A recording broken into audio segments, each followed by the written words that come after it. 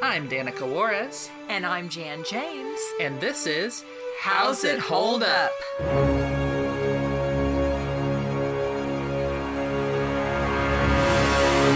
Hi, I'm Danica.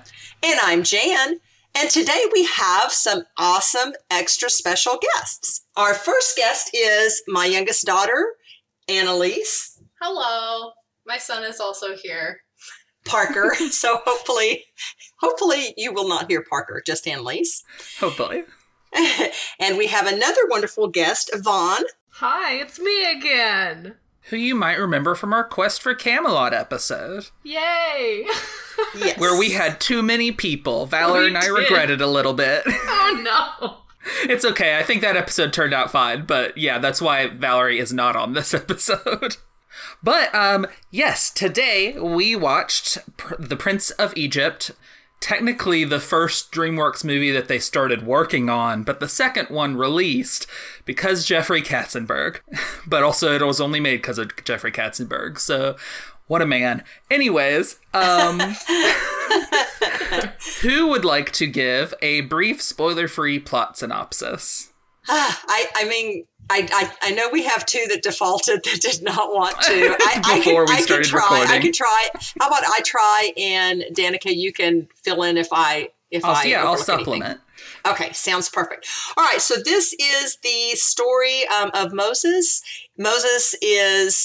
His mother tries to save him because the reigning pharaoh sends out an edict to kill all of the babies born. And so Moses is followed by his sister. He's put in a basket and he safely gets to the Queen of Egypt. And he is raised as a brother with Ramses. They are very, very close brothers. At one point, someone from another land is taken as a bride and Moses helps her escape. He finds out from a slave that he is actually a Hebrew. He leaves. God appears to him with a burning bush, sends him to free his people. He goes back to Egypt, and Ramses refuses to let the people go. And then you have this story has been done in movies before. This movie's particular take on it is one that is a little more, at least, focused on historical accuracy for the color of the people, and also is very focused on the tragedy of these two brothers who end up against one another because of circumstances. So that's kind of this movie's focus, its interpretation of the story that at least 3 religions have as in their holy books. So yeah, without getting into spoilers or big details, would we recommend this? I definitely would recommend it. I would highly recommend it. I really enjoyed it. Annalise? Yeah, I would recommend it. It was enjoyable for the most part. I wouldn't recommend it for tiny children, but a little older children, yeah. Parker enjoyed it. I'm just saying, Parker enjoyed it. He's 6 months going on. He also has no idea what's going on all of the time. How about you, Vaughn? Yes, I've liked this movie for a long time, and I'm really afraid y'all are going to make me change my mind for some horrible reason later on when we discuss problems that surely are in there, but I do enjoy it hesitantly. Hesitantly? I definitely recommend this movie. Yeah, it does have problems we will discuss. But no, yeah, I would recommend this movie. I think it's fairly safe to say, without having checked with the 3 of you, but I think artistically, like from a visual standpoint and a musical standpoint, this is like a work of art. It's gorgeous. I agree. Yes. That's pretty much something that can't really be questioned. So I would also like to say something. I was raised, again, I've alluded to this before. My father was director of theater, but one of, we didn't have VHS and Blu-rays and all that back in my day. And so we used to watch things as family, things on Disney Channel and whatnot. But one of the things we watched almost every year, one was, of course, Wizard of Oz, but we also watched the 10 Commandments. And so I grew up seeing the Charlton Heston portrayal of Moses many, many, many times. And I literally this was so powerful to me. Sorry, I'm going to get choked up. Sorry, I have been in almost tears from the opening scene. This movie was so powerful to me. The combination of the artistic beauty, the authentic people of color, and the music just was beyond powerful to me. So just saying, I would recommend this if anyone wants their children to see, the portrayal of, I would recommend it over the Ten Commandment versions or anything like that. This is wonderful. What a great endorsement. Awesome. Okay, so let's get specific. So before we actually fully get into specifics, there is a handful of fun facts. I won't do all of my fun facts right now, but there's a couple that I'm not sure there's a better place for them, so I'll put them here. Jeffrey Katzenberg actually tried to get this film made while he was still at Disney, but obviously that didn't end up happening for whatever reason. I think the whatever reason was that Eisner said no. But yeah, so Jeffrey Katzenberg had an idea of doing a movie based on the Ten Commandments and this biblical story too, but I think his vision was originally based on the movie for a while. Because DreamWorks was concerned about theological accuracy, he Katzenberg decided to call in biblical scholars from Christian, Jewish, and Muslim theologians and Arab American leaders to help his film be more accurate and faithful to the original story. After previewing the developing film, all these leaders noted that the studio executives listened and responded to their ideas and praised the studio for reaching out for comment from outside sources. And then also, at the time, this was the most financially successful non-Disney animated film up to that point. So wow, it paid off. It did well. Reason. Yes. And okay, I don't know if this is a silly question, but I mean, were Ramses and Moses really close, like brothers? Is that anything that we do find in the Bible? I have no idea if that's something that could be definitively said. I'm not sure to what degree this story has any historical things written about it. And so the things that are written about it are religious texts, which are more mythological in nature. And I'm not sure that any of them try to humanize Ramses in any way. So I don't know that that's a thing that could be said one way or the other in a definitive way. Okay. My guess would be no, or at least not so dramatically, in a really compelling movie kind of fashion. But I don't know. Well, I love that twist, and I love that humanizing of Ramses, and I love that relationship that was brought out, and really almost, I love that Moses was the troublemaker in one sense and always got Ramses in trouble, but just that closeness and really almost that abandonment that Ramses felt when Moses left, and that hurt and just being lost almost without his brother. That was just so powerful. It's pretty heartbreaking. But yeah, let's start getting into specifics for story, characters, probably voice acting to a degree too, because that's pretty entwined with characters. My first note is that I think it was interesting that it opened with a disclaimer, and then also immediately the visuals and music are beautiful, because it just kind of hits you, and it's like, oh, wow, nice. Yeah, I literally was in tears from that beginning first song. So was Valerie. Man, I so was.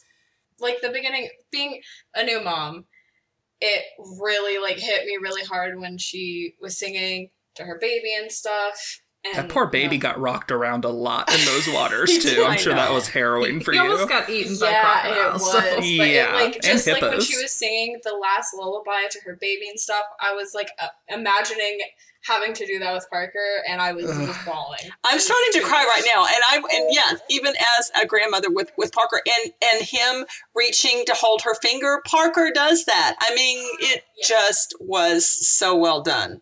And then, yeah, the drama of the people and the slavery, and it was just the The music was powerful. The instrumentals, the vocals. Oh my Hans gosh. Zimmer is who you have to thank for the instrumental That music. makes sense. Wow. It just, and they were in beautiful sync in that, again, that opening number, because I don't know if I can even think of any other movie with the opening number, I'm in tears. What year did this movie come out? I can't even remember. 1998. 98? Oh, Wow. wow. That's This really came good out the animation. same year as the last movie you were on the podcast about. I'm sensing a trend. Well, I was looking up the lady that sang "Deliver Us" in the beginning. I didn't realize she died so young. She died like 2 years after that movie came out. So Yeah, Oh. crazy. That's really tragic. Her name sorry. is Ofra Haza. Mm-hmm. And she sang that song in 17 other languages for Wow. the film's dubbing overseas. Oh my Wow. goodness. Yeah, I believe she was the Wow. only one who sang songs in this that did it for the dubs also. That's amazing. Yeah, she has a Wow. beautiful That voice, is, so- man, that says a lot for her. Wow. That is amazing. Yeah.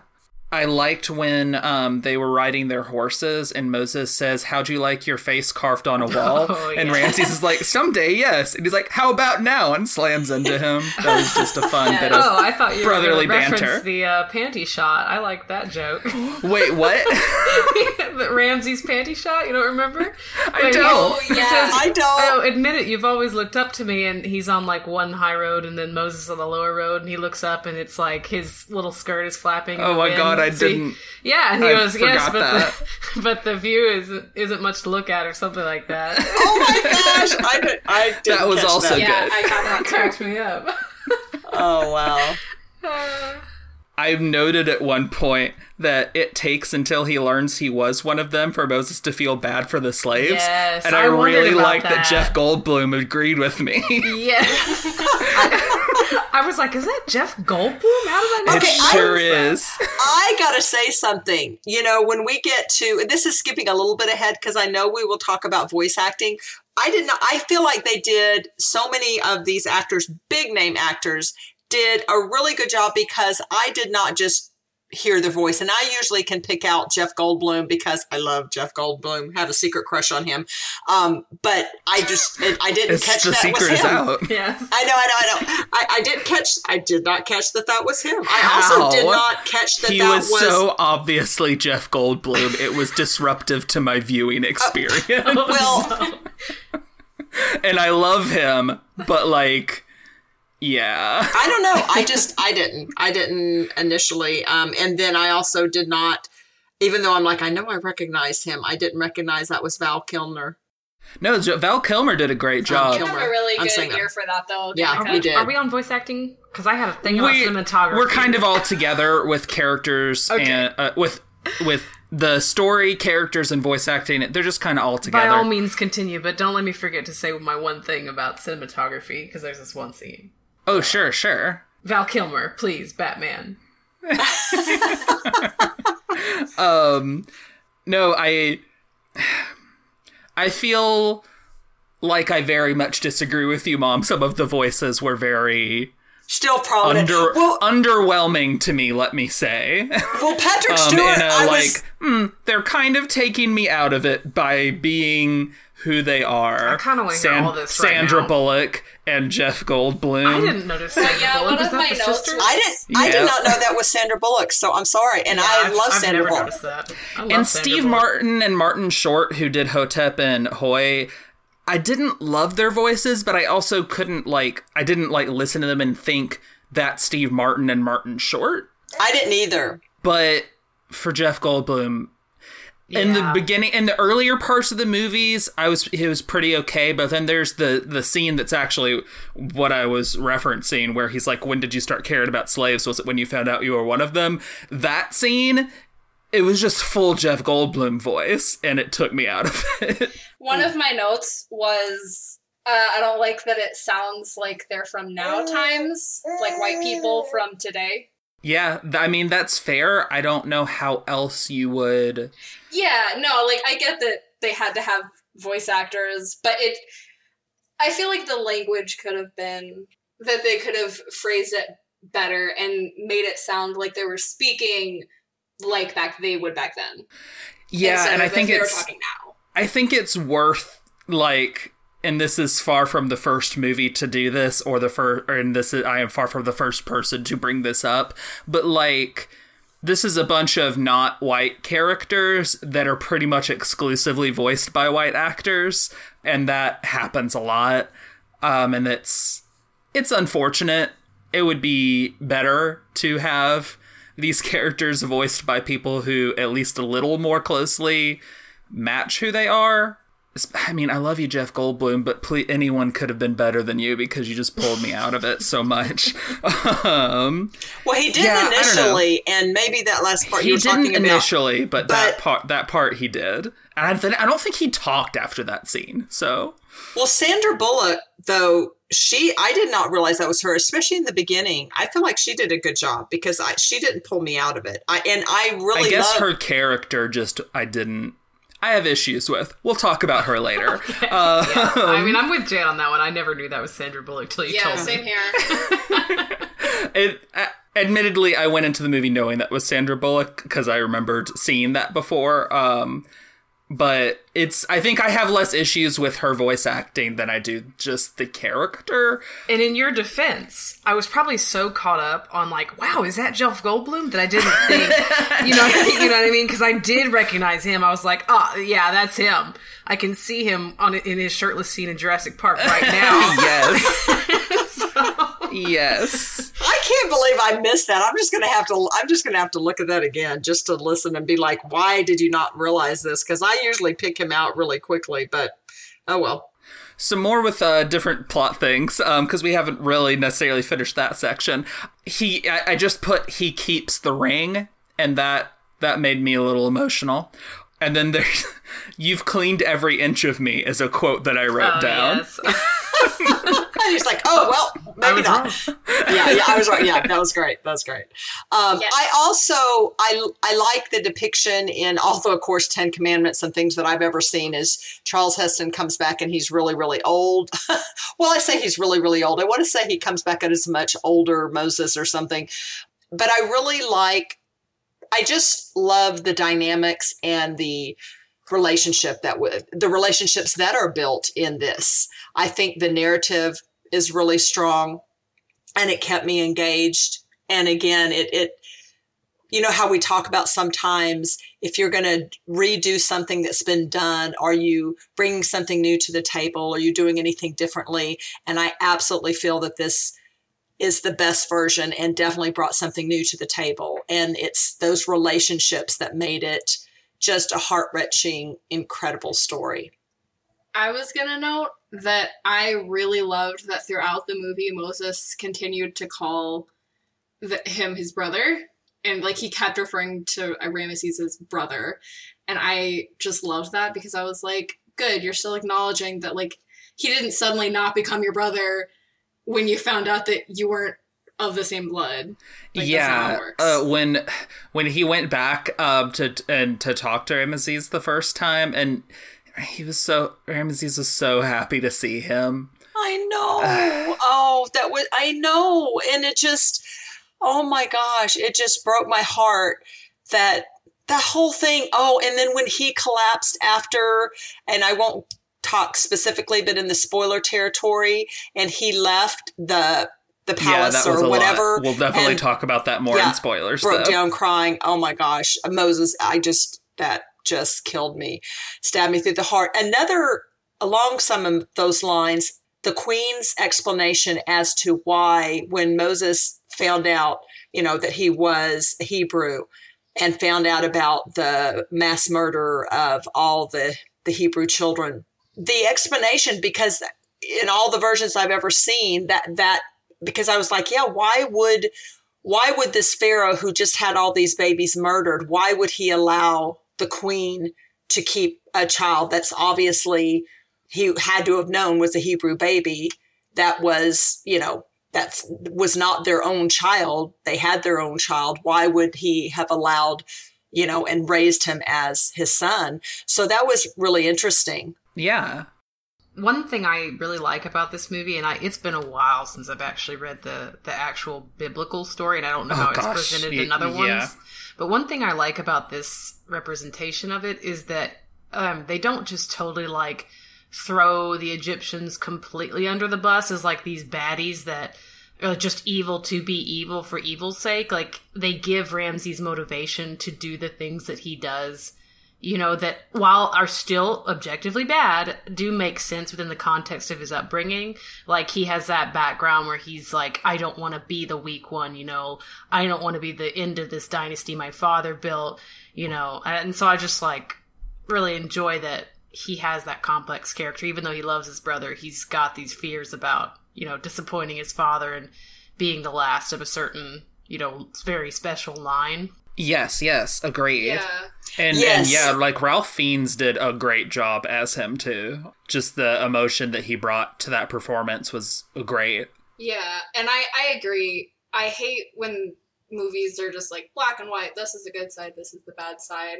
And I think one thing that really humanized the Pharaoh for me was I understood the conflict with his brother and his feelings towards his brother, because on one hand, this is the brother that you've loved, and on the other hand, he's a completely different person now who is kind of seemingly rejecting you. Yeah, and not just you, but like kind of everything that you both seemed to once believe. And you don't have the connection to these people that he cares about to like understand that. Yeah. But like the scene where Moses took off the ring and gave it back to his brother, I was like, oh, you're like making him feel rejected, which is partially why he's having such a terrible reaction right now, not excusing any of his behavior. But I like that he was a complex character. I agree. Agreed. And by the way, if you don't know who Ralph Fiennes is, when I say the name, Mom, that's he played Voldemort in Harry Potter. Are you serious? That's who was Ramses? Wow. That's who was Ramses? Oh my gosh. He does in a ton of other things too, but I knew that one would get the gasp. Oh my gosh. Well, he did an incredible job. Mm-hmm. I hope I articulate this correctly. With what you all have just said, I was so impressed, again, with the writing of the story and the character and the plot, because it made the actions Ramses took seem like something that was believable because of the emotional, all of that you just set up. That, first of all, that continuous not being the weak link, and that was clearly established when they were having fun and all of that in the beginning. And even with his personality and how hard he took it, because again, it sounds like from the beginning, he knew that he was going to be the next Pharaoh. He was going to be the leader. And they clearly established, Moses kind of didn't care about anything, but Ramses didn't have that luxury. He had to care. And then he just had that fear almost instilled in him that he was going to be the weak link. And so he just was fighting so hard for that not to be true. And then, the feelings of abandonment. Oh my gosh, all of that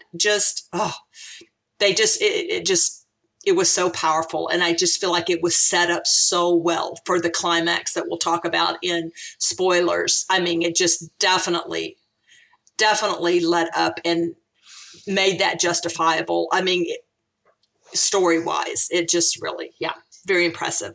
One of my only other notes for this section is, don't yell at me, God, jeez. I've been through a lot, man. God, can you calm down, please? Old Testament God was like legit. He was gonna break some faces, though. Oh, I know, right? God. So they wanted the voice of God to be different than in other depictions of this tale, and the solution that they ultimately went with was to have Val Kilmer voice God, to suggest the kind of voice we hear inside our own heads in our everyday lives, as opposed to the larger-than-life tones with which God has been endowed in prior cinematic incarnations. I did kind of think that was interesting. That, I mean, normally when you see in media, like, a God figure, they have, like, this deep, like, booming voice, and I liked how it was just kind of like dude at the library, like, Moses, you have to go do this stuff, like, just kind of chill until, he yells, but, for the most part, it was kind of like, oh, This is very Just at one point, he got a little angry, but then he's like, shh, it's okay, shh. And like wraps him up in his ghostly whatever. So many levels too, because I mean, biblically, God, in many passages talks about, brother against brother, I will separate you, and it will be, mother against, or child against, or whatever, against your mother, your brother, your father. So yes, having these two brothers have to be on opposite ends. I mean, just so heartbreaking.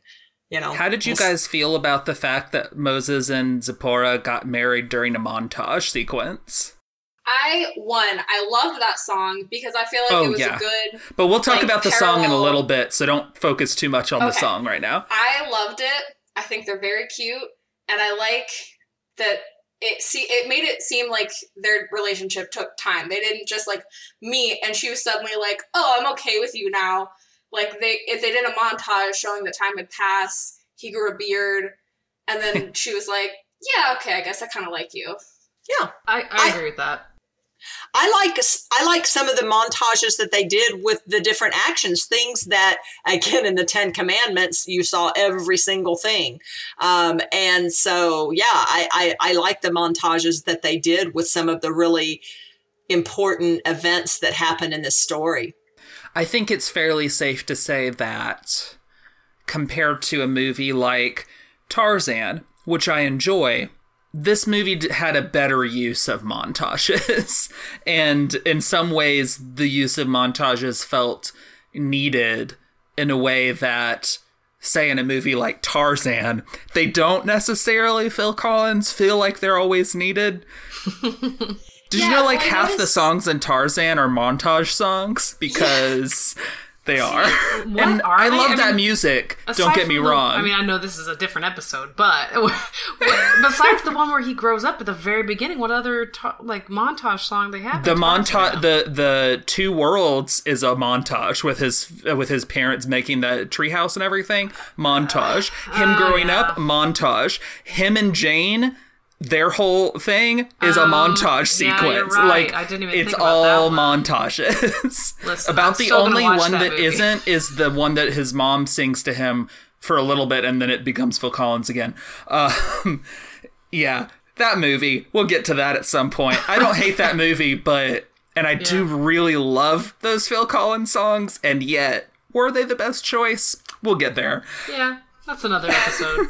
I think that it was a good device for them to use in the movie, especially since I noticed that there's a lot of nonverbal, acting, so to speak. Yes. In the movie. Like, they don't really talk crazy a lot.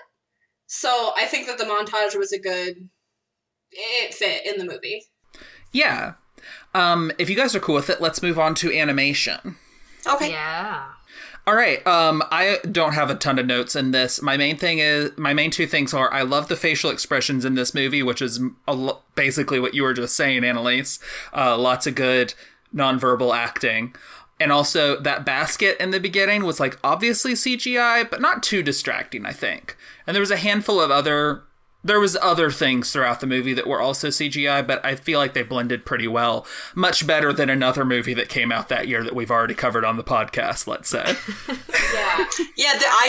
Nothing stood out. I mean, and I don't have nearly I think the basket stood out the most for me. Yeah, and you have a really sharp eye. I echo that, Annalise. I was going to say, Danica, you have a sharp eye for that type of thing, so nothing caught my attention. I like animation. Yeah, I mean, that's awesome, though. I mean, but I just didn't catch it, so... Yeah, which, yes, it speaks very well to how well it was blended. Because in Quest for Camelot, you can't help but catch that ogre. But in this,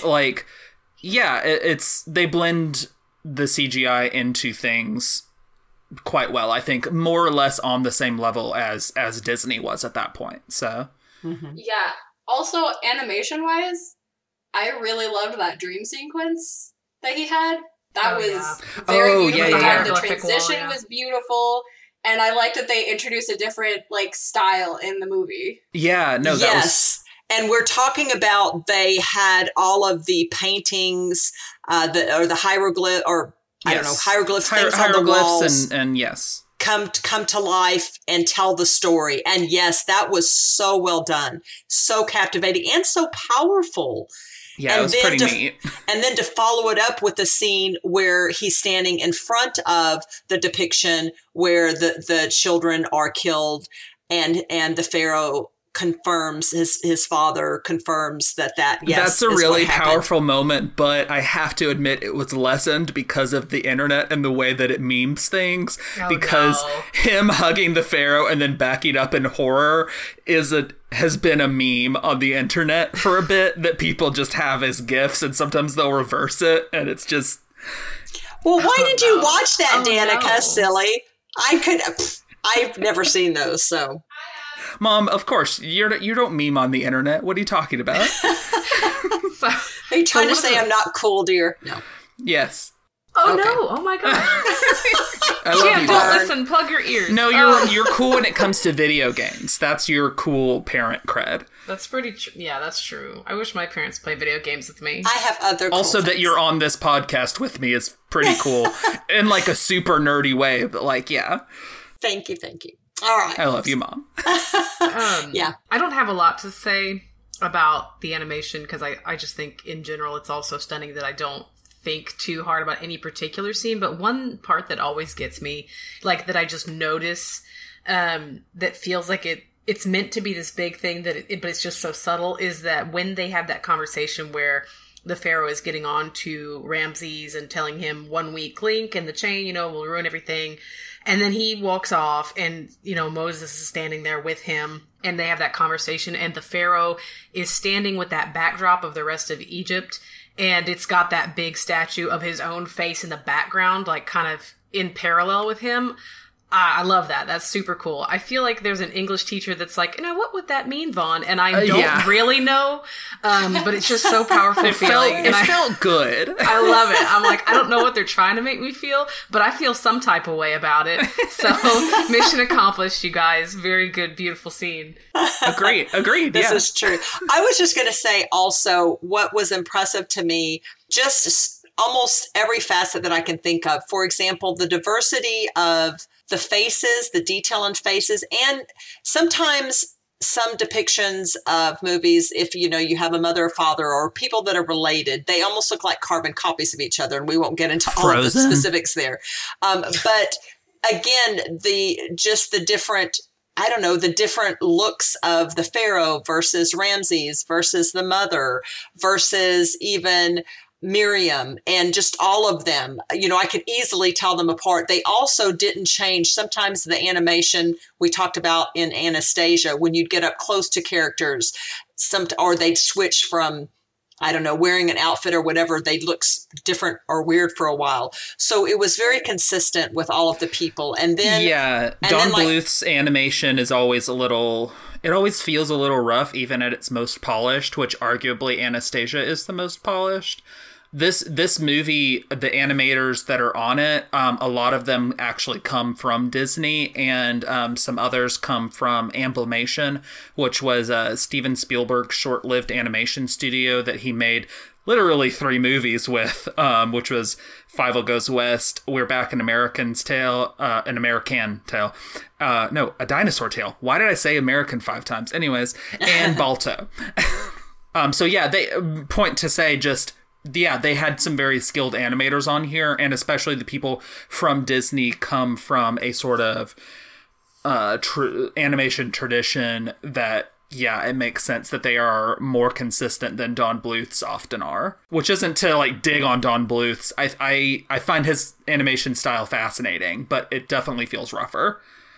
Yes. Well, and also going from what Vaughn talked about, even going from people to the scale of the incredible scenery or the incredible carvings, what I'm trying to say, the statues, the face of the Pharaoh, all of that. It was just so well done. And then I'll tell you what, can I say that, or is that all totally in spoilers? I'd prefer we talk about it in spoilers, I think. Okay, well, I was just going to say. I know this is a tale that's so ubiquitous in our culture, but there's got to be some people that exist who don't know about that. So, I was just going to say, some of the miracles then that I won't go into detail. Some of the miracles, the animation was the best I've ever seen from any depictions of it. Yeah, and it's it just fantastic. really, really well done. And so believable. I mean, just made it seem, it made it more real than anything I've ever seen before. Breathtaking, I think, is a good word. That is a good word. Yes, yes. But yeah, so I'm very, very impressed with the animation. What would the movie have been like if it were live action? Do you think you would have enjoyed it as much? No, and I can say, because I compare it in my head to Ten Commandments. So no, I would not have enjoyed it as much. Let's compare it in your head to a theoretical movie made at about the same time in live action. I still don't think I would enjoy it as much, because we've talked about this before, but since there are so many nonverbals that make this so powerful, the depth of range of characters, their faces and animation is just, I don't know. I just don't think that can be replicated. I think also like the gorgeous backdrops that kind of lends it a simultaneously epic and beautiful feel are going to be harder to replicate. And then, special effects, if you're assuming that a live action version was made around the same time, the special effects for certain scenes would probably not hold up as well. See, you know what?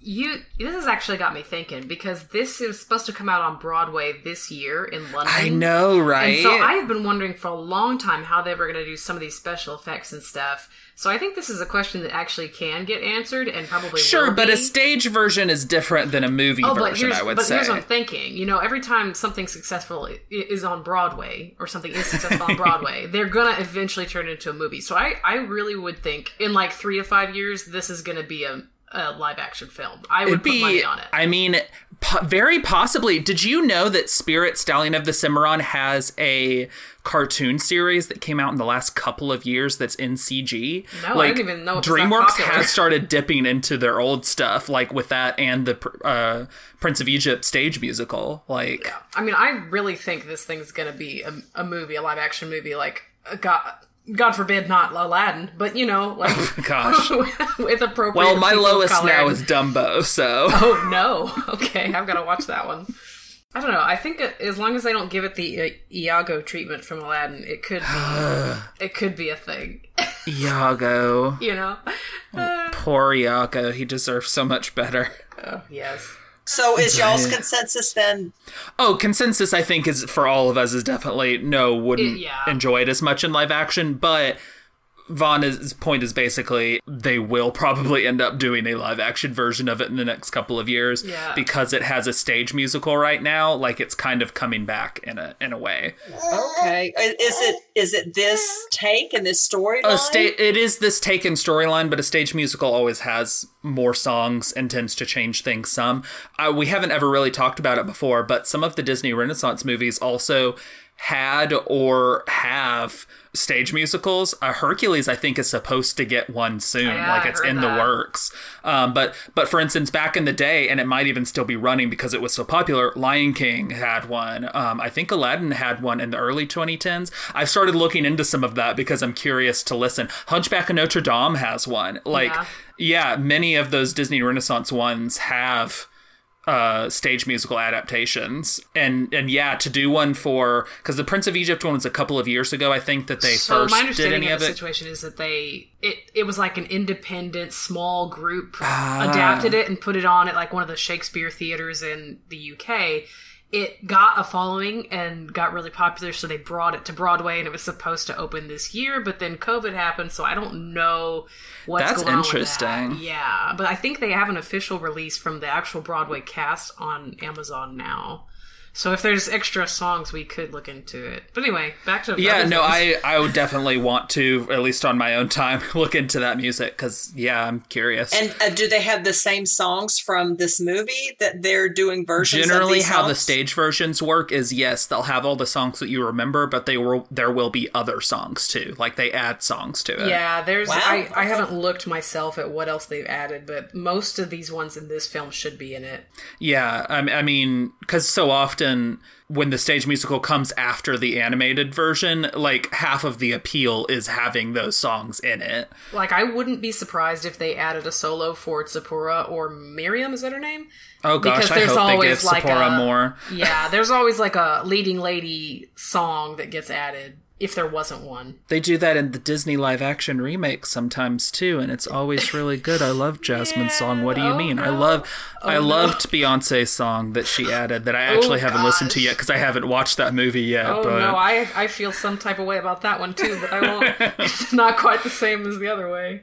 Yeah.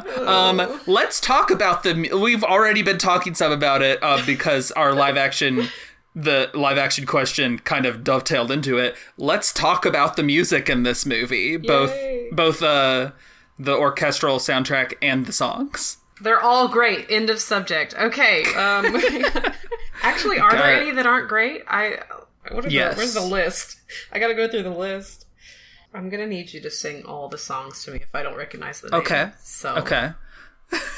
Are you ready? I'm gonna start off by saying that there are 3 different versions of the soundtrack to this movie that were all released at the same time. The country-themed Nashville version, Oh, no. a gospel-based inspirational version, and the official soundtrack. That's Okay, the one. the only one I can't fathom and can't quite is the Nashville version. The Nashville one gives me... It makes me feel awful just to even think about what that will sound like. I know. I just, yuck. No, that... Yeah. Yeah. No I'd be interested thanks. to hear it. But no, I find it amusing that they're like, well, we gotta corner the religious market, so... Yeah, that I can, I can see, And then also it's worth pointing out that When You Believe won the Academy Award for Best Original Song. It beat out The Prayer from Quest for Camelot. This is the one that beat that. Okay, well, They're both good, though. okay.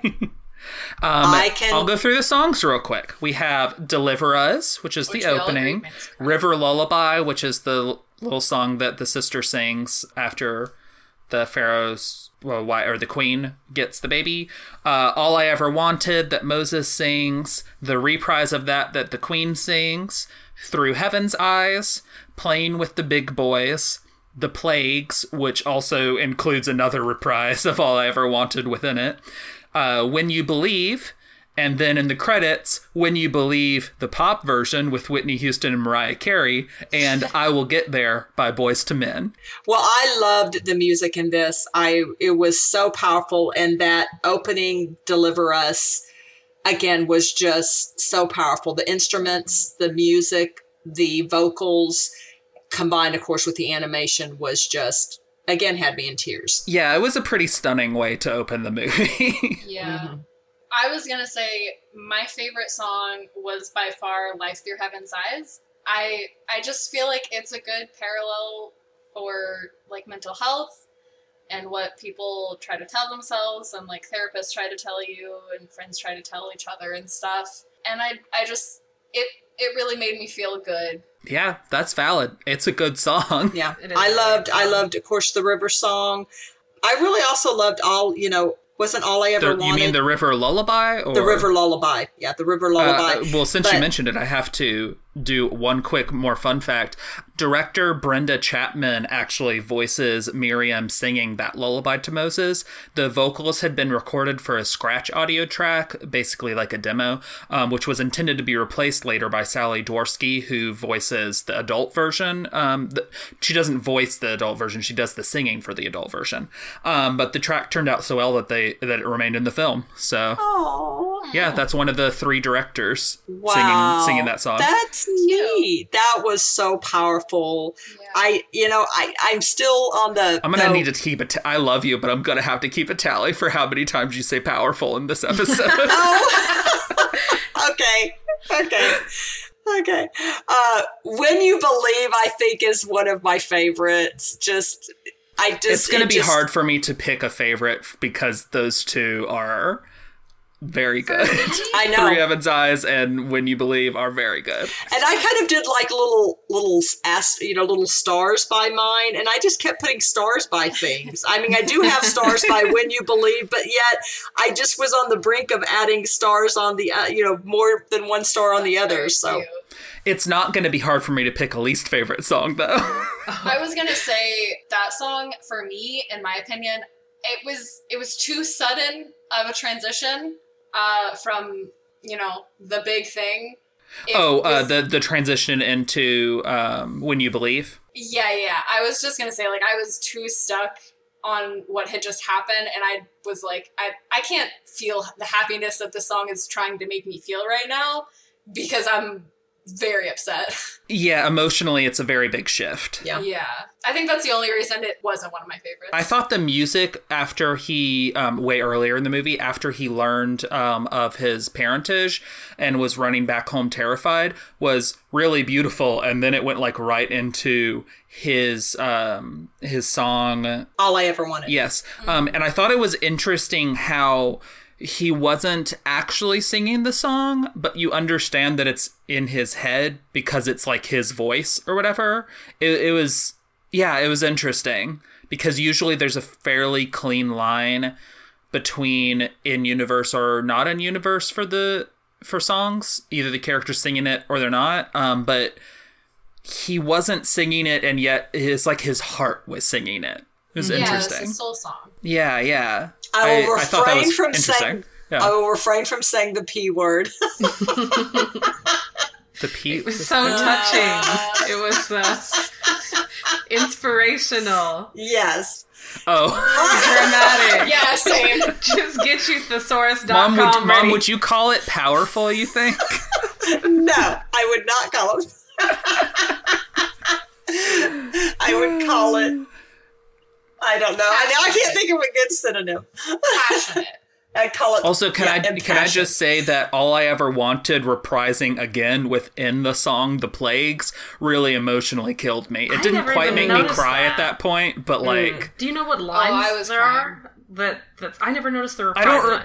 I don't remember, but yeah, he there starts being him like doing the All I Ever Wanted. That's kind of Moses's part of that song, and then I have to re-listen to that. and then Ramses is singing The Plagues.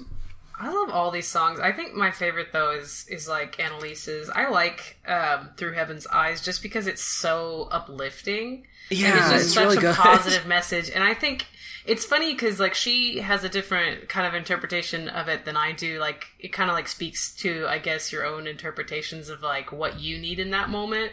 Because it's got this message like, oh, you don't know how much your own worth is, but it's, you have it. And I don't know. I love that. Because Yeah. I think like that for a lot. all of us with depression, it hits that spot that's like, oh gosh, I have value. Yeah, I really enjoy that. Yeah. Anything else with the music before we move on to the next category? I hated playing with the big boys. It was weird and annoying, and I hated it. I have actually a lot more to say about that in the next section, but agreed. Yeah, that's probably the worst my one, I note think, is of all literally songs. it was I weird think and that annoying. is fairly objectively the worst song in the movie. Yeah. Also, it just felt like a pissing contest, and that's always Yeah. annoying to me. And they didn't even acknowledge that Moses' That the snake staff ate the other two ate the other snakes. two snakes. It's like no one's going to even I know, vocalize right? this. What the heck? I noticed that too, and it also annoyed me, Mom. Yes. Those priests in general just make me question a lot of stuff. They have to know they're shysters, right? They're like, where'd I put that red powder? And all these things. And I just don't understand how they go on doing their thing and just be like, yeah, we got this. Good thing I have this Yeah. black mamba up my sleeve. Like, Right? Yeah. Do we want to go to the next section? Sure. Sure. Let's go on to the part that our podcast is named after. How's it hold up? I actually have a decent amount of notes for this section, but since we were already talking about it, let's talk about those priests. I find their whole existence / subplot / song uncomfortable. And like, I know that in this day and age, this movie isn't really worried about offending anyone who worships Horus or Ra or any of them, but it just feels uncomfortable to just so resolutely be like, our religion is real and has the true God, but this one is awful and just full of shysters and is bad. And I don't like that, and I get it, because this is, like, ultimately not a Christian necessarily, a Jewish Christian Muslim story. I get it, but I don't like it. Yeah. I guess that's something that I never thought about until I did watch it for this episode. Because, like, when I was a kid, there was no question in my mind that was just, like, they were working miracles through their gods, you know what I mean? Like, the Egyptian gods, and it just so happened that, you know, the Christian god was more powerful. But now I'm watching it again, and I'm like, okay, you know, they've always got smoke screens before they do their miracles. Yeah. They've got crap and in up their sleeves. song like they list all these god names, and they're saying it all like scary and intimidating, like. Mm-hmm. It's like the names of these gods alone is like somehow just evil or wrong. I don't know. Yeah. The other thing that I don't like is literally the physical depiction of those two priests. They didn't, having that stark contrast, one tall and skinny, one short and plump, and they didn't even, their personalities, their demeanor, the way they held themselves, conducted themselves, they didn't even seem priest-like, or any depiction you see of, the Pharisees. No, because their whole religion that they basically represent is a sham, is basically the standpoint of this movie. That's interesting. Because they are like the spokespeople for the religion. Like, we're not shown other priests who are devout but aren't devious trickster So that people. does not hold up. In fact, they reminded me of Pain and Panic. I'm sorry, that's who they reminded I like me Pain and of. Panic a lot more, but now but that you say that makes me question a lot, because it's interesting. I mean, obviously there's a point here, right? Because it's serving, you know, the whole premise of the Christian Judeo-Muslim God. But, like, they gave Ramses and a lot of these other Egyptians, like the pharaoh characteristics, relationships that make you feel almost sympathetic towards them, or, like, bad for them, because they're almost like a victim of their raising or their circumstances. And these priests should ostensibly get the same treatment, and they don't, which is really interesting. And I didn't think of that until you guys brought that up. it's like they're just a trapping of the corrupt world of Ramses rather than people in their own right, because everyone everyone else, they feel like. Yeah, everyone else gets some kind of like sympathetic like characteristic, and these guys are just bad. Like, they are just evil, and there's nothing more to them than that, which is really interesting, because they painted all these other folks who normally get that same treatment in a much, you know, more sympathetic light. Yeah, that goes back to what we were all saying earlier, was that, like, we liked that Ramses wasn't black and white, but they very obviously made these characters who are supposed to represent that religion's gods and stuff like that. Black and white, they're evil, they're bad, no redeemable qualities. Well, almost even caricatures, because even biblically, the Pharisees felt that they were 100% justified in what they were doing, that Jesus was a fraud, that they had to sacrifice him to save all of, you know, humanity or whatever initially.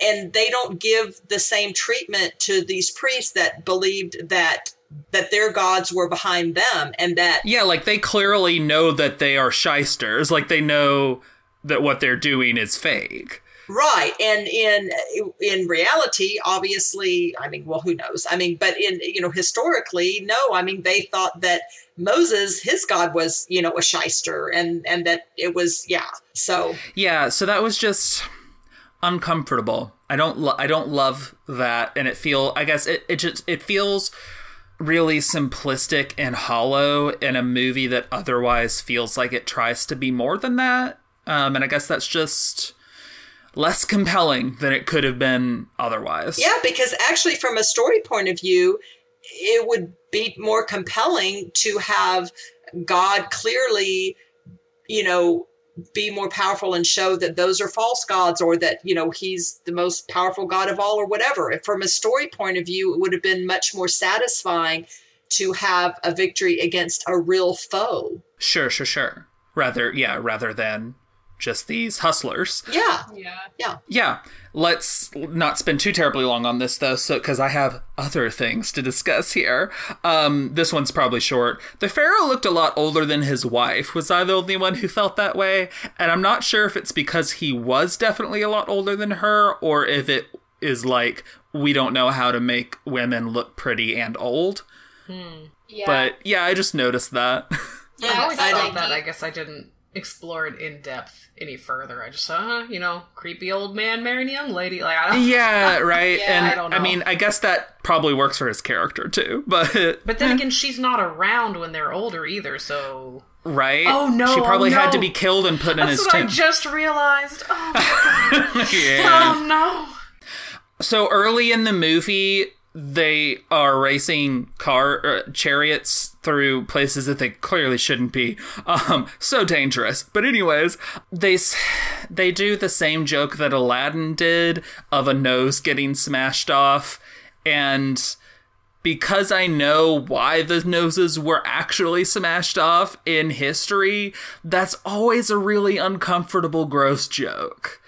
I don't know if I know historically, if you want to tell me that later. Well, Mom, that means you don't remember what I said in the Aladdin one, and that makes me feel sad in my heart place. But anyways, they were smashed off because the noses were one of the biggest things that signified that the race. people they were supposed to be of Or ethnicity. were Okay. black, Got were not white. And it's just one part of a long, long history of trying to whitewash Egypt and its culture, because how could people with dark skin have such an amazing advanced culture and be able to do these great things? So yeah, it's just like, oh yeah, did we have to do that? Cool. Okay. Yeah, the minute you said that, it dawned back on me. I liked that racing scene, at least for me. It started off as like a fun, lighthearted, two brothers racing, having fun. And slowly throughout the scene, you're like, wow, they're being really destructive and not giving a crud about anybody else. And they would have hurt, if not killed, many of the slaves that were on those which is that scaffolds and whole- building, and not to mention then cause so much to, I mean, again, I guess what I'm cringing is this is all built on the backs of slaves. Now you're going to have to double and triple their work, and you just undid all of the stuff that they were beat and toiled for. Well, that's the whole thing they said throughout the movie was they were only slaves. Yeah. And that's why I like that they made it apparent that even though obviously these were the two main characters and the scene is seemingly fun and lighthearted, you're like, wow, no, they're actually being really arrogant and terrible. Is it just me, or does the horror of slavery kind of take a backseat to the relationship dynamics in? Oh, in the it rest of the definitely takes a story? backseat. Because Yeah. because Yeah. I remember, at the beginning they do, the whole point of like deliver us and stuff is like, oh, look at this horrible treatment of these people. They didn't do anything to deserve this. They're getting whipped. They're getting pressed into servitude, and then it's like it kind of takes. I mean, I guess It's there, but it's definitely not as like important to the movie as the they like brotherly establish relationship. that it's bad, and then it kind of like is like, well, now that we've gotten that over with, here's these two guys that you'll care about more than the rest of these poor people. I mean, from a writing standpoint, I can tell you why that is, and that is because,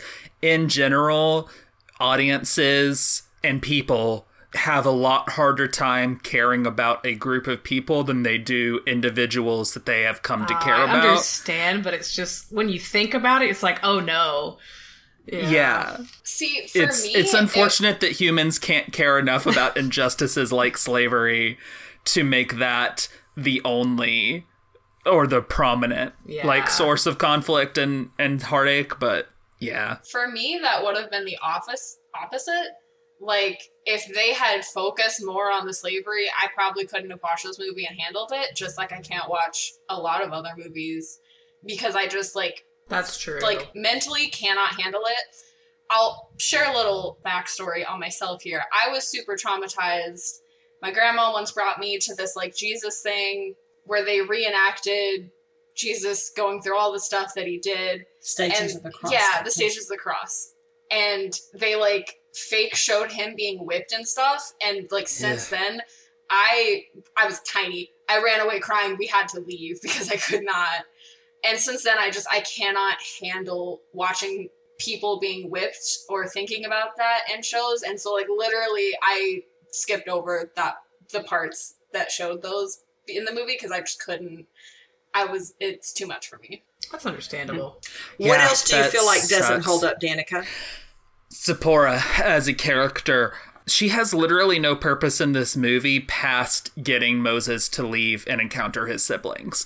If after that point she did not show up in the movie again, literally nothing would change about how the plot happens or even how his character evolves. Like, nothing.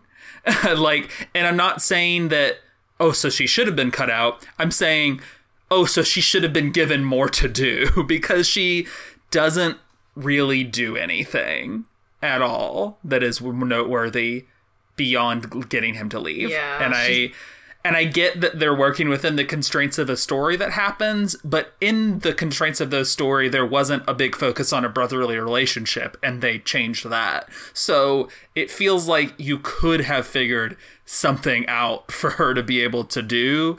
Even if like, we can discuss it a little more in spoilers, but even if during a certain scene where Moses is grappling with a lot of emotions, she had been able to be there to show some emotional support, that could have at least been something to be like, okay, like she's doing something to influence the characters and plot, but like she doesn't. She's not relevant to the rest of the movie really at all, and I find that unfortunate.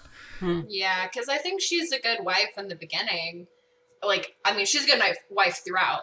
But, like, I'm a huge fan of... If he wasn't married to her, it wouldn't make a difference is the issue. Like, they should have showed her continuing to be a supportive wife. Yeah, but it's not like she's the main thing that tying him to these people or anything. Like, so he could have still had the same character journey of learning to care for these people and then wanting to care for the rest of his people without her involvement. Like, she's not written to be anything more, unfortunately. And it sucks. She's just this lady character that could be cool that doesn't do anything ever. That's fair. So yeah, that's my other big problem with this movie, is that the main lady deserves better than what she got. Yeah, she was pretty BA. And at the beginning, she was literally willing to whip people to get away and all this. And now she's just like, well, I'm a dude's wife now, and I'll be supportive. And that's kind of sad to see such a dynamic person get reduced to that. Yeah, it really is. I even just showing her trying to do more to help people during his whole plague stuff and all that. I don't know. Like, it feels like it's not that hard to think of things that she could have done rather than just exist in spaces where Moses exists. Anything else for this section? I was going to say, I really liked in the scene after Moses had God come to him and all that, he came back and told his wife. And I liked that he like told her the whole story, and you could see him telling her the whole story, instead of what happens in so many movies where they just come back and tell a really short, crappy version of what happened to them. And I'm like, you left out a lot of details that were very important. So I liked that they had that happen and then had her reply. Well, I guess to put together what both of you all are saying, I feel like where they really dropped the ball for her character is after they left her homeland to come back to Egypt, because I feel like they made her have value. Like Annalise is saying, she obviously had a voice in that. He was like, I'm your husband, this is what we're going to do, or this is, they would seem to be a partnership. He shared and expressed everything with her, and they made the decision together to come back to Egypt. I mean, she was fully supportive of him. But then once, she's like, I'm going, and it's like, oh, okay, so she might do something, but she doesn't. Exactly. So then once they got to Egypt, they just really dropped the ball on her character. Yeah, it's like the writers just were like, what do we actually do with her? And the answer was have her be in scenes where Moses is. And that was it. and also start singing a song at one point. Or she didn't start it. Someone else started it, and then she sang a little bit at one other point. But yeah, it was just Moses' sister. Yeah. So it was just. Are we ready for our spoiler alert? Skip to 1 hour, 27 minutes, and 31 seconds. I'm assuming the answer is yes, because that's where I'm going to cut it in. I was singing it in my head again. Yes. I was doing my head back and forth. Spoiler. Yeah. That was so out of tune, Mom. I love you. I know. It was really bad. Really bad. Really bad. It's okay. It was not powerful. Let's talk about spoiler stuff. Ramsay sitting on that statue where he did when they were younger, that got to me. And then the "we could always talk here" line. And, when did it happen? It happened at some point after that, because of where I have it written. There was someone at some point said, I think it was probably Moses, said, no nation should be built on the back of slaves. And I had the thought, wow, that sure is a bummer that people who follow a religion that is based on some of the stuff you did that, though, huh? Yeah. That's a bummer that America was built that way, huh? Mm-hmm. Yeah. Yeah, very much the pot calling the kettle black. Yeah, well, I mean, he doesn't know, but no, I just mean from a like us writing it, us who are actually writing it, like, oh, well, yeah, no, you're right about that. It's unfortunate that this nation was that spooky light that came through and killed everyone, or well, the firstborns. That was really well done. Yes. That whole... Yes. Wait, it I was will say... unnerving. Yes. The only thing that I didn't like was when it first appeared, all I could think was space butthole. I did not like... That sounds like a personal problem, Annalise, because I did not have that thought. I was like, I didn't like the way they animated the like swirly thing. I feel like they could have animated it coming in a little bit better. But Annalise, I feel like this is your personal problem. Well, that might be true. Well, and with that, alongside, no, not with what she just said, but with the powerful that coming in the plague, then the blood that was like on the inside. What are you trying to say? The doorway, the post along the sides. Oh, that was powerful. And then the way that they did where people would die. Oh, and what got to me was Ramsay laying his son down and having the covering over him. That's the part that got me finally crying. And then picked him up, and they did that so well. The covering still showing his face. That was, it made me so mad. And that's why I was like, no, you have a reason to hate Moses. Like, and all of the rest of the people whose kids died, yeah, you have a reason to hate him. Like, you didn't before. You didn't have a reason to hate him or the Hebrew people before, but you do now. But he brought that plague on, and I wish that Moses couldn't have said... I'm not justifying anything that he did. What I'm saying is, you don't mess with people's kids. Oh, I know. And again, you wish, and I don't remember even biblically if supposedly Moses knew that whatever play or whatever threat Pharaoh, Ramses made would be turned around back on him. But it's like wanted to say. I don't know how it's written in the Bible, but what I recall from like knowing this story, just from hearing stuff in church and stuff, has never intimated to me that in any way Moses ever felt bad about any of these plagues. So, but I liked how after the firstborn killing one, like he goes outside and basically like kind of collapses and sobs. And I'm like, yeah, like that makes sense that he would be feeling that emotional toll of like killing his brother's firstborn. And in other depictions and even like Ten Commandments and other things, movies, they try to make Ramses' son unsympathetic. They make him a really smart mouth, and you're kind of like, so you don't feel empathy that a child is dying. Yeah. And so I really like that they did not do that.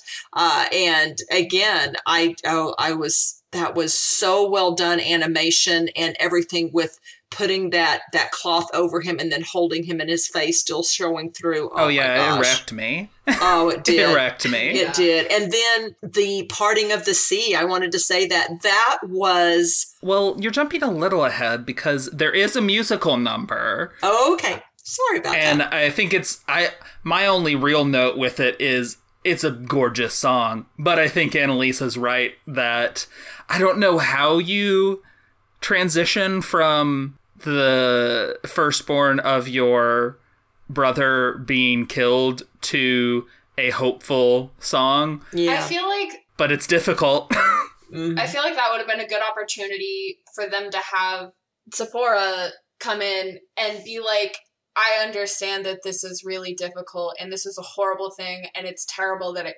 came to this, but you saved all these people because of what you did. And then Yeah, got instead into of Hopeful Song. having instead the, of like, just having him be sister sad who has and then always sing it. been super into God, being the one who starts it. Yeah. Her whole character just annoys me the whole time because she's just really into God the whole time. And like, I get it, girl, but can you chill?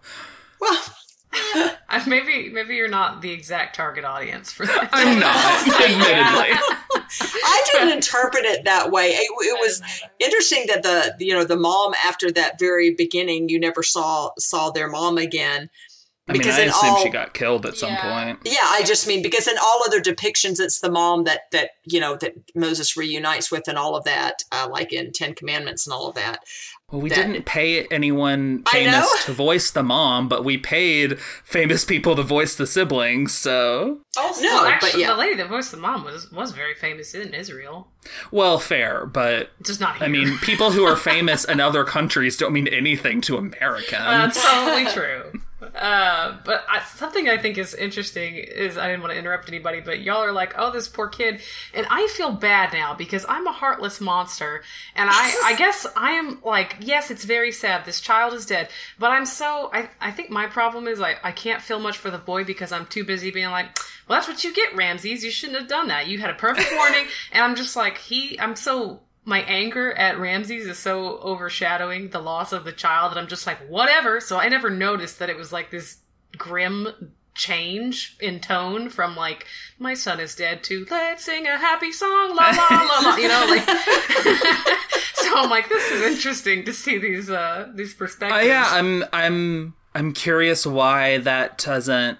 Because I understand, feeling in a way that Ramses deserved things, but I don't know, I guess the scene between him and Moses is so well done for me, I guess, in like showing how it almost feels like they're going to reconcile until his son is there, and Ramses like sees his son and is like, I guess I can feel in the back of his head he's thinking, I have to have this empire and stuff to pass on to him, like we are these links in this chain that I can't break. So I can't, just because I love my brother, I can't let him have this. Actually, screw my brother. He can't have this. And like, that's where his turn happens. And then that child immediately gets killed, basically. yeah, he switches from vulnerability to like pridefulness. He's like, this is my brother and I love him and maybe we can work this out. And then he's like, oh, can't because I have to do this thing. I think it's pridefulness, but also protectiveness in a way, because to him, his son is his son, but he also needs to leave a dynasty for his son, is basically his view of the world. So like, it's this protectiveness, not just of his dream, but what his child will have when he's gone. Mm-hmm. I agree. One of my notes was that the Pharaoh seems like a pretty loving father. I mean, he's not a good person. He just doesn't care about the humanity of slaves. Yeah, but he seems like a loving father. And I think that's one of the things that really humanizes him for me, is that he really cares about his family. Yeah. One thing that I've never understood, though, in any of these depictions is after something so horrific as losing your child, how would that compel you to say, okay, then go now have what you've been wanting to get now that you've just killed my child? I don't get that. I would think you would harden your heart even more Well, he does end up doing that, but I think in that moment, there is probably two big emotions in him, which is one, that he has nothing else left to lose at this point, and also that, like, but what if he does? Like, he didn't imagine that this horrific thing could happen. If he keeps going down this path, is there another thing that Moses can do to him with his God that hurts him even more somehow? Like, I think it's just like, I'm sick of this fight between us. It's cost me too much. Just get out of here. Yeah, I didn't think of it that way. I thought he was more like, I can't deal with this feud right now, even though I'm not done with it. My son just died. I can't handle anything else. Yeah, like, just get out of here so I don't have to deal with you. I want to be with my son. I want to hold him and cry. That's my interpretation.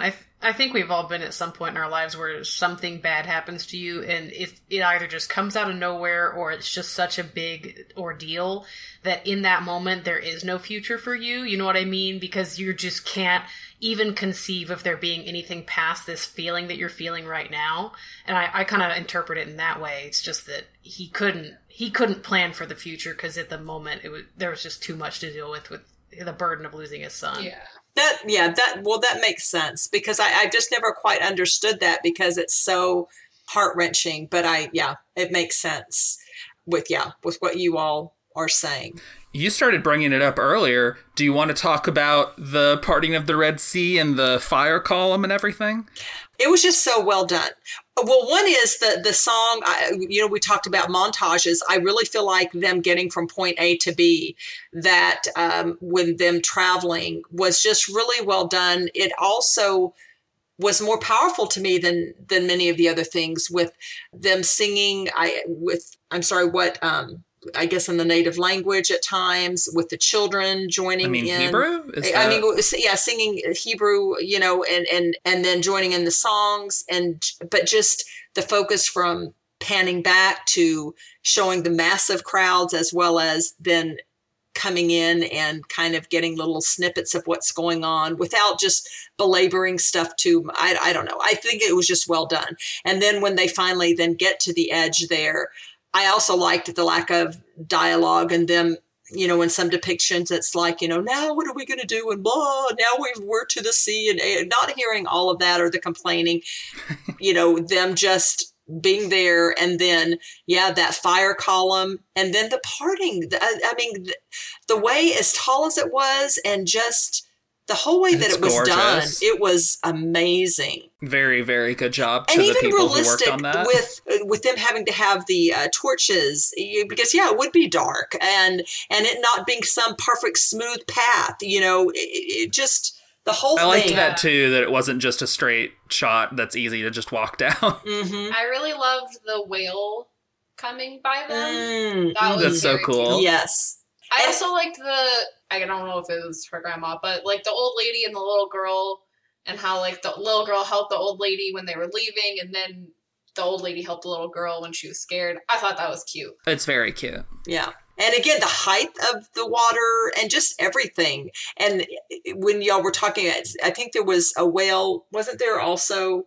Was it just the whale that you saw twice? No, but there was like some fish. The whale was the big thing. Some fish. I just mean, but it was so neat in combination with the torches, and then that backlighting and just shadow. I think one of the most impressive things about it is that it's CGI, them doing that, but they make it blend so well by mixing 2D elements into there that it's seamless, basically. Like, it doesn't feel like this big weird CGI thing in the middle and the end of the movie. Like, it feels totally natural, I guess. Yeah, I would agree. And so, and we've talked about shadow and use of shadow and other things. And so, the combination of the use of lighting, color, shadows, all of that, animation, CGI was really impressive and just really made me be in the moment.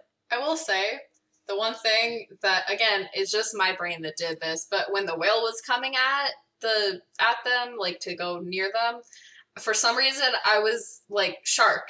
And I just imagined it like jumping through with them. Oh no. And then I was like, wait, that's a whale.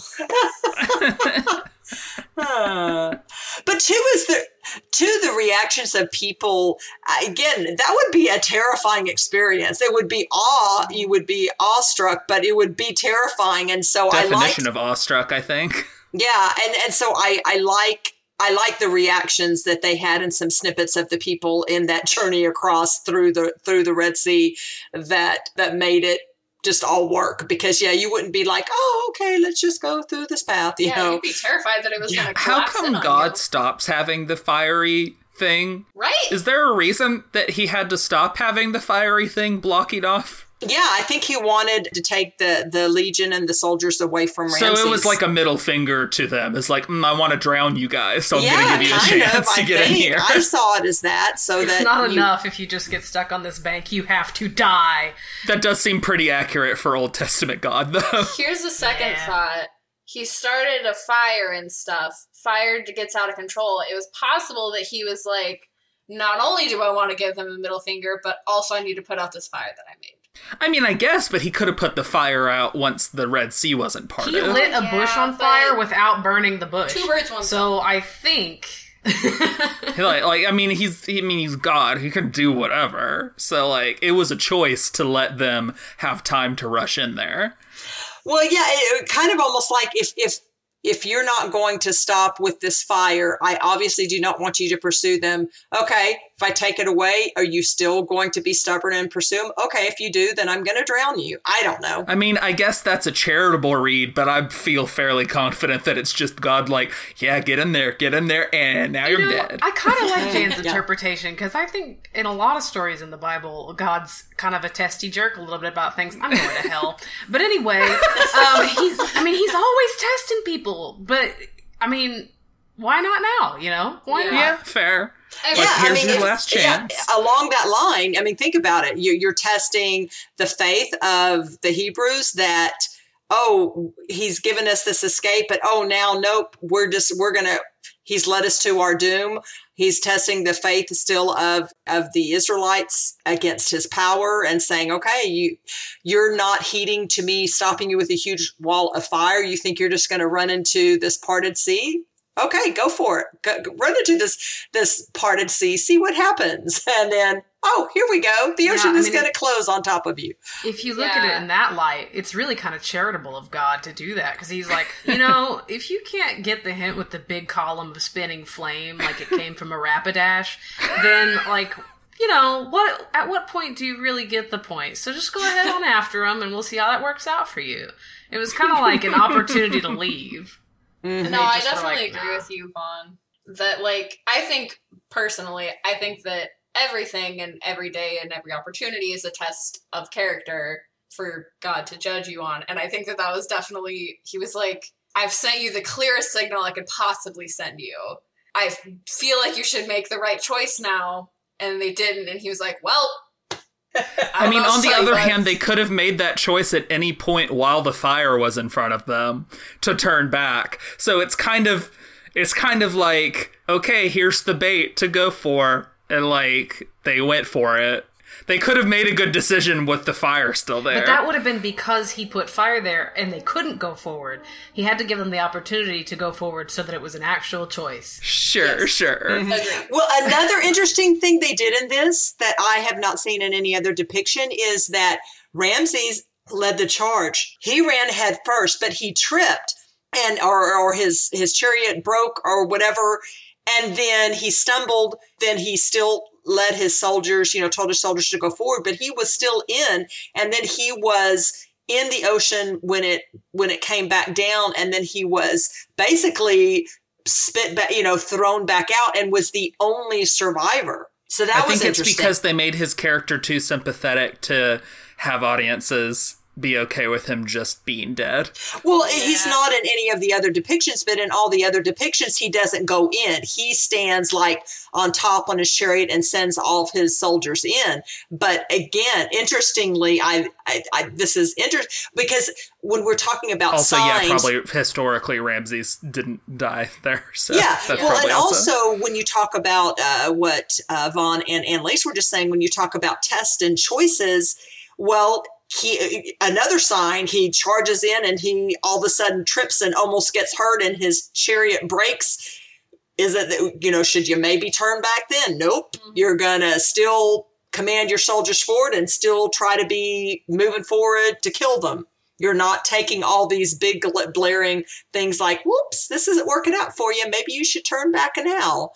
I have 2 last notes for this section, and then if you guys have anything, and then let's go on. I liked that after the Red Sea went back to normal and they started realizing that, hey, we escaped, the orchestra at that point played an instrumental version of Deliver Us, the song at the beginning, during that, because they were delivered. Good parallels. Which, yeah, I liked that. I also loved the reactions of all the people and the shock and them just lingering on that, because again, this would be, I can't even imagine. I mean, your mind would just be so blown. And I just like how it really spent kind of time on that. And then it was so heartbreaking. Again, the brothers, Moses going to the sea, and then Ramses just yelling Moses' screaming and name. yelling. Oh, that just got to me too, because still my heart just was wrenched for Ramses. I mean, yeah. It's rough, I bro. was like, not that you didn't deserve it, but I get why you're upset. You've lost everything. I mean, really. I mean, yeah, he's just... I found it interesting that at the very end of the credits, and I don't know if any of the rest of you watched that long, but it has 3 different quotes from 3 different religions, Judaism, Christianity, and Islam. And even if it was at a point in the movie where almost no one was going to still be watching, I do like at least some recognition of, like, this isn't just a Christian thing. Like, this movie actually works for, like, 3 different religions. Yeah, three different religions believe in this dude and this story that happened. Yeah. Yeah, no, I like that. I was still stuck on the songs and trying to write them down and listening to the songs afterwards. So I will continue the credits when we finish this podcast. So I'll look forward to those. I'll look forward to that. All right. No more spoilers. Let's go into favorites and least favorites. What was your least favorite scene in the movie? If it involves spoilers, then just be vague. I'm going to say is you're playing with the big boys now for me. Same. I think my least favorite scene, and not like musical number, was... I mean, it can be a musical number, but yeah. But like my least favorite scene was the big thing that happened because I just couldn't handle it. I was so upset and angry and like crying, and it was too much. Oh no, that's like one of my favorites just because I like to hurt inside. But playing with the big boys now was like, yeah, my least favorite scene. Yeah, I think I agree. There's not a whole lot of this movie that I really can't stand. Like when you say, least favorite scene, my mind immediately goes to like something on the level of Cheer Up Charlie from Willy Wonka and the Chocolate Factory, the original one. And I mean, when I was a child at VHS, I would fast forward through that every time because I hated it. And there's nothing in this movie that makes me feel the same level of like, I cannot live through these 2 minutes the same way that does. So I don't even know if even playing with the big boys now isn't that bad to me. No, I mean, if you're going to compare it to that, sure. Yeah. I'm glad that we were all able to learn that about you. Yeah, I hate it. How about favorite scene in the movie? So much just made me cry and was so... I'm not going to say it. Yeah, for me, it was probably the scene emotional. that made me cry. Because, again, if a movie makes me cry, then generally I think it's a good movie. Mm-hmm. So, yeah, the whole scene where Ramesses and Moses talk towards the end that has the part that made me cry is what I'll vaguely say.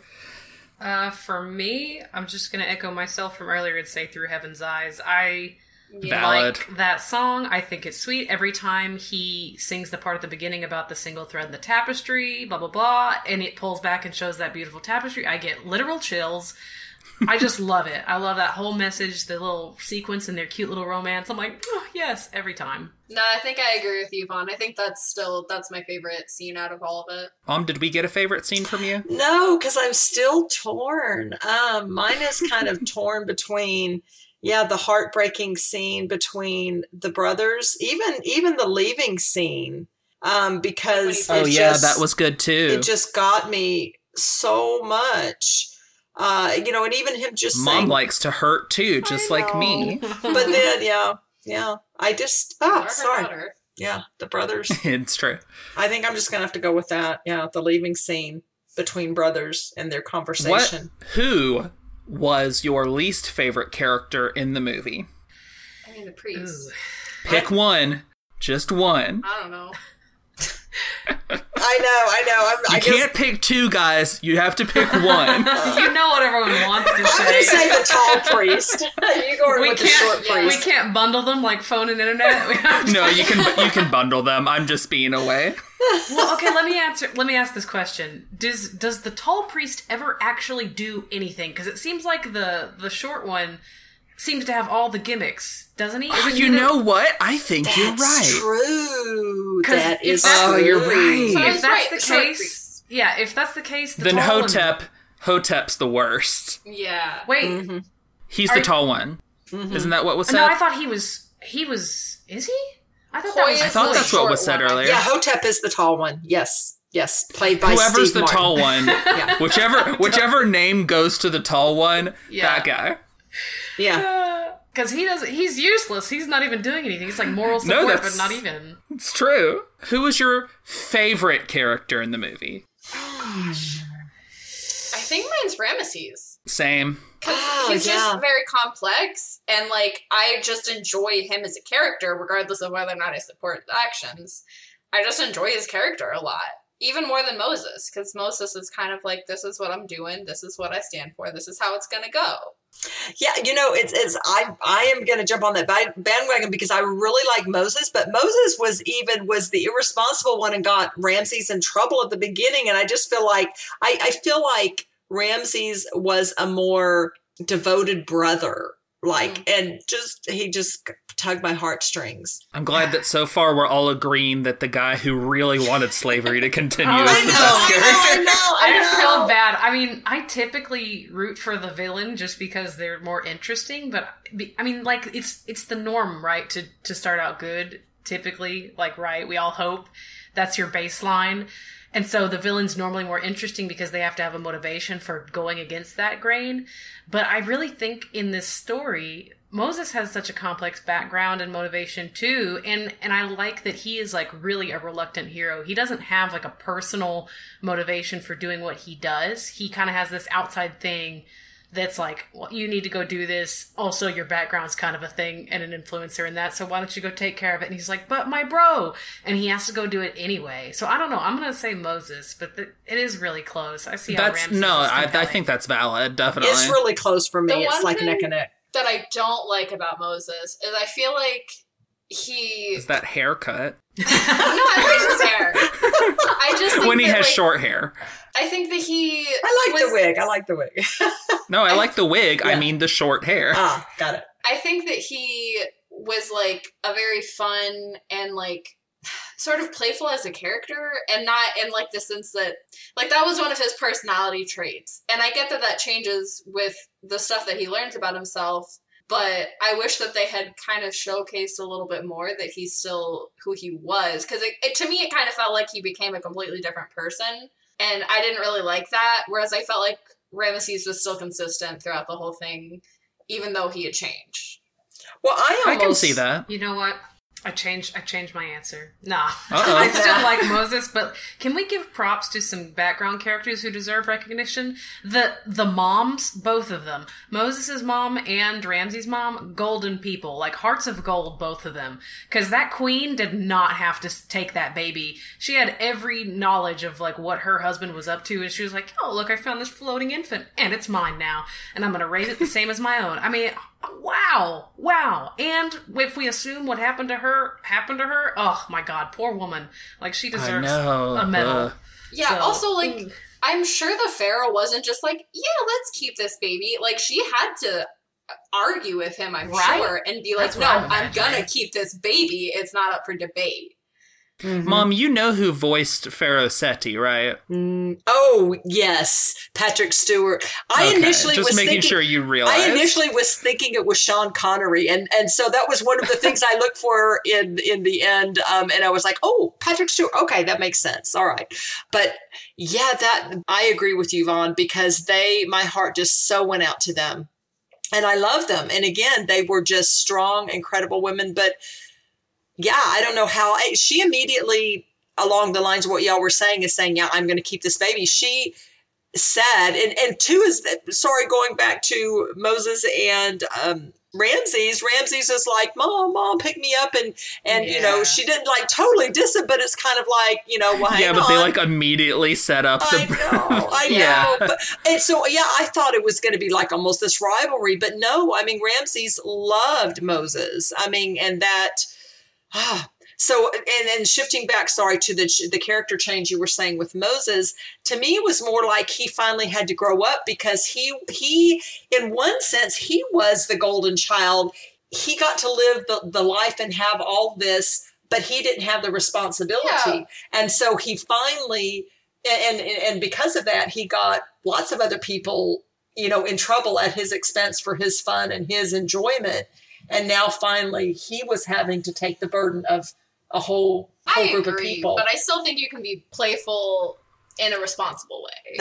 I think both of you have valid points. This movie was a musical. What was your least favorite song? 1, 2, 3. Playing with the big boys now. Playing with the big boys now. Yeah. I think we all echo that. Yes, playing with the big boys. What was your favorite song? I've said it like 3 times. Yeah. I think we know definitely for Annalise and for Vaughn. Yeah. Yeah. Mom? Still, I'm kind of torn. I'm torn between Through Heaven's Eyes and When You Believe. Yeah, same. But I think I'll ultimately go for Through Heaven's Eyes. But I love both of them a lot. I agree. I was just going to say real quick that Moses' biological mom was also so strong.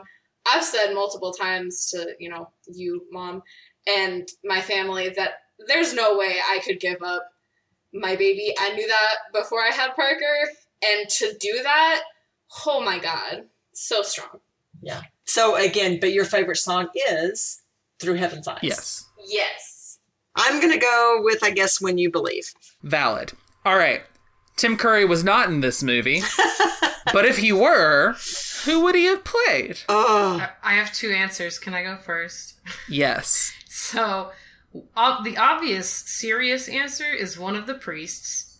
But here, let me make a case for this not-so-serious answer. Okay. God, the voice in the bush. I would have eaten that up. Oh my God, that would have been hilarious. Like, if you were going to make a version that would have been really offensive, that would have been amazing. But here, I want you to understand fully what you're saying, though, because everyone that Tim Curry voices is a little bit sexual. So you're saying that you want God to be like that. You know, I never interpreted it as sexual. I kind of heard like a snarkiness to it. It's like a drawl. And I guess I never thought he's that a little was bit sexy. flirty all the time is the thing. I guess I really thought it was more like a, you know, and I just kind of want to hear God do that. I don't really want God to hit on me. So, I don't know. I guess it's. I'm just saying, Tim Curry has been in in the movies we saw so far, finally, and we immediately shipped him with the character that he talked to the most. So, like, I don't know. Oh gosh, that's a toughie. Oh, it is a toughie for me because, for example, if for example he played Aaron, would he also be recognizable? Because it'd be just as bad, if not worse. Exactly, that's what I mean. I'd be like, oh my gosh, that's Tim Curry. I think Vaughn was right with the serious suggestion of like, one of the priests would probably be the easiest one to slot him into. Mm-hmm. And I would even advocate that he is so talented, he could try to do both and try to differentiate himself. I mean, that was my thought. Look, he's talented, but he's not a voice that you hire because you want him to do a different voice. That's true. You hire him because you want, like, I mean, I love Clone Wars, but when he takes over for Palpatine because the old voice actor unfortunately passed, I can tell it's Tim Curry. Like, he's like, what's his name? Who does Zuko from Avatar? What is it? Like, you hire them because you want that voice. I was thinking about that yesterday, about his, like, great-grandson or whatever. It's just the same voice. I can't think of his name. That show's on Netflix now, by the way, if any of you who have Netflix want to rewatch it, because it's great. Yes, Dante I am. Basco? It's wonderful. Dante Bosco, thank you. Yes. You hire Dante Bosco because you want Dante Bosco's voice, not for him to play a character that has a different voice. I mostly know him from Hook, and then he was in Avatar. But also, a movie that I saw within the last year or two because of Valerie, what is it called? Something with cheerleader, and it involves lesbians, and it's great, and he plays a gay boy in there, and it's wonderful. Tim Curry does? What is that called? Like, But I Want to Be a Cheerleader, or something like that. It's like a late 90s, early 2000s movie, and it's great. Let's go on to our overall consensus / what you would rate it, and reminder for Vaughn, we are doing those together now, so we're not going around and all saying if we recommend and then all going around and saying what we rate it. We're doing those together. So who wants to go first with whether they'd recommend and what they'd rate? I'd like to. Annalise is volunteering. Go for it. Mainly just because I have to make Parker a bottle. So. Sure. Valid. I would recommend it. I would say I would not recommend it for little children who are just starting to be aware of the plot of movies they're watching, because I think it's a little heavy-hearted. But even then, I would recommend it. I think it's good. I think I would rate it a 3.5. Because it's good. It's not perfect. It's not great. Like, it's not better than other things that I've seen. But I like it, and it's good, and it's fairly enjoyable. Cool. Who wants to go next? I'll go next. I absolutely would recommend it. I would highly recommend it. I would even put it on a must-see list.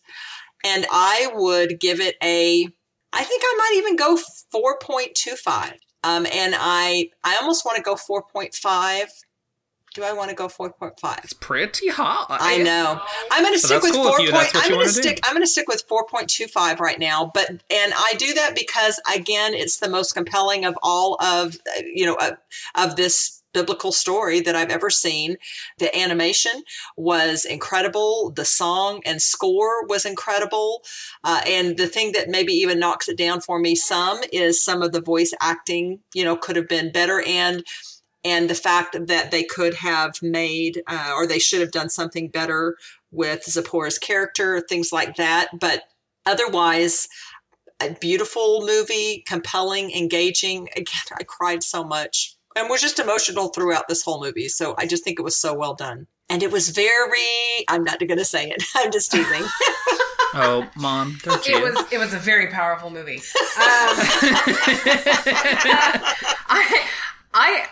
I wholeheartedly do recommend this movie. Maybe I'm biased because it was introduced to me when I was young, and so it's always had a special place in my heart. And the music is beautiful. The animation is beautiful.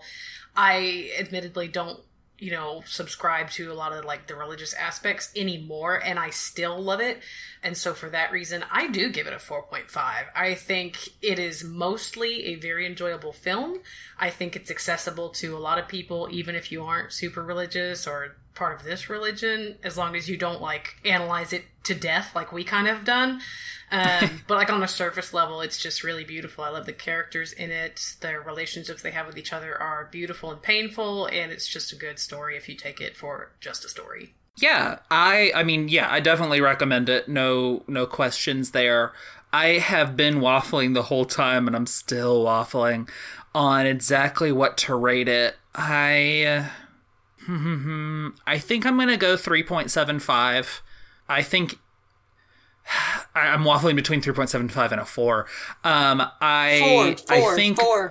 No. I think that objectively, or not necessarily objectively, but at least to me, it almost can't be argued that the art is amazing and gorgeous, and most of the music is too. Just very, very well written and emotionally impactful.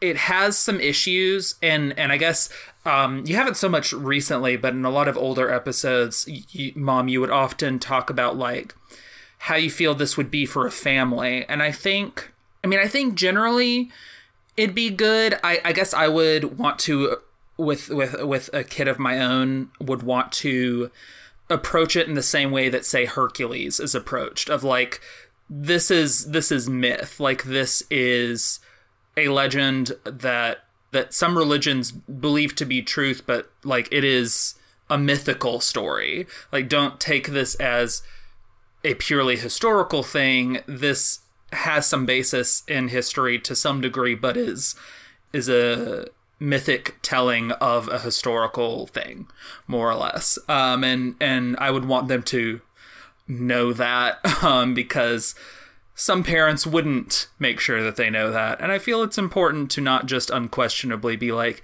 yes, this is the true history of the world. But yeah, I mean, I would recommend it, and it, on so many levels, it's so artistically beautiful, and it does make me cry. Screw it, I'm gonna go with a 4. Yay! I'm gonna give it a 4. I think it's very good. I think it has issues, but I think it's something that you just should watch at least once, and that's generally, I think, where I'm putting a 4. Like, 4 movies are generally like, you should watch this at some point at least once. And yeah, I think you should. I think it's good. I think it isn't perfect, but there's so much to love in it. It's worth checking out. Yeah, and I don't remember ever seeing this. I don't know. I definitely saw it as a kid, but I feel like I just rented it from like Blockbuster or something. So I don't know that you necessarily watched it with me or not. I don't know. Not sure. But yeah, so glad I saw it now. Oh, Annalisa's saying she watched it as a kid. Yeah, I don't know. I don't know why you didn't remember it. Maybe you never really watched it very closely. Maybe not. Who knows? But thank you, both of our beautiful guests, for being on here. This has been a fun episode. We had a lot of good times here. We do. Thanks for having me. Oh, yes, you're so welcome. I was going to say thank you and I love you. Oh, I love you too. Next time, we actually have a prequel to this movie. Yes, that's what's next time. This movie has a prequel that I think very few people know about. It is not nearly as well known as this movie itself is. And this movie isn't as well known as, like, Disney films. So, yeah, But yes, this prequel does exist, and we're going to check that out next time. And I want to just reiterate, thank you so much, Vaughn. Thank you so much, Annalise, for being here, because you just contributed so much. Thank you. Yes. I loved having you, and thank you for just adding to this wonderful discussion. Yes, you both are wonderful. Thank you so much. Trisha, thank you. This was a very powerful episode. Thanks. I take everything back. I hate you. I deserve that. No, not really. Not really. I love you very much. Thank you both for being here, and thank you, listeners, for listening. Please subscribe, do all the things. I have recently listened to part of my outro thing and realized that I always am mentioning our Twitter and Patreon, so there's no reason I need to do it now. But we have those. Go to them. Thanks. Love you. Bye. Love you. Bye. Stay safe, everyone. Make good choices. This has been How's It Hold Up with Danica Juarez and Jan James. You can find our podcast on Twitter at How's It Hold Up Pod. That's with each word capitalized and no apostrophe. Also, if you'd like to support us, we have a Patreon. You can find us at patreon.com/user?U2790566. Every little bit helps, and even with a minimum pledge, you get access to things you won't hear in our main podcast feed. Check it out for more info. The 2 pieces of music used in this episode were created by Kevin MacLeod. You can find both The Curtain Rises and Cool Cats at incomtech.com. That's INCOMPETECH.com. Both songs were licensed under Creative Commons by Attribution 3.0. More info on that can be found at http://creativecommons.org/licenses/by/3.0. Thanks for listening.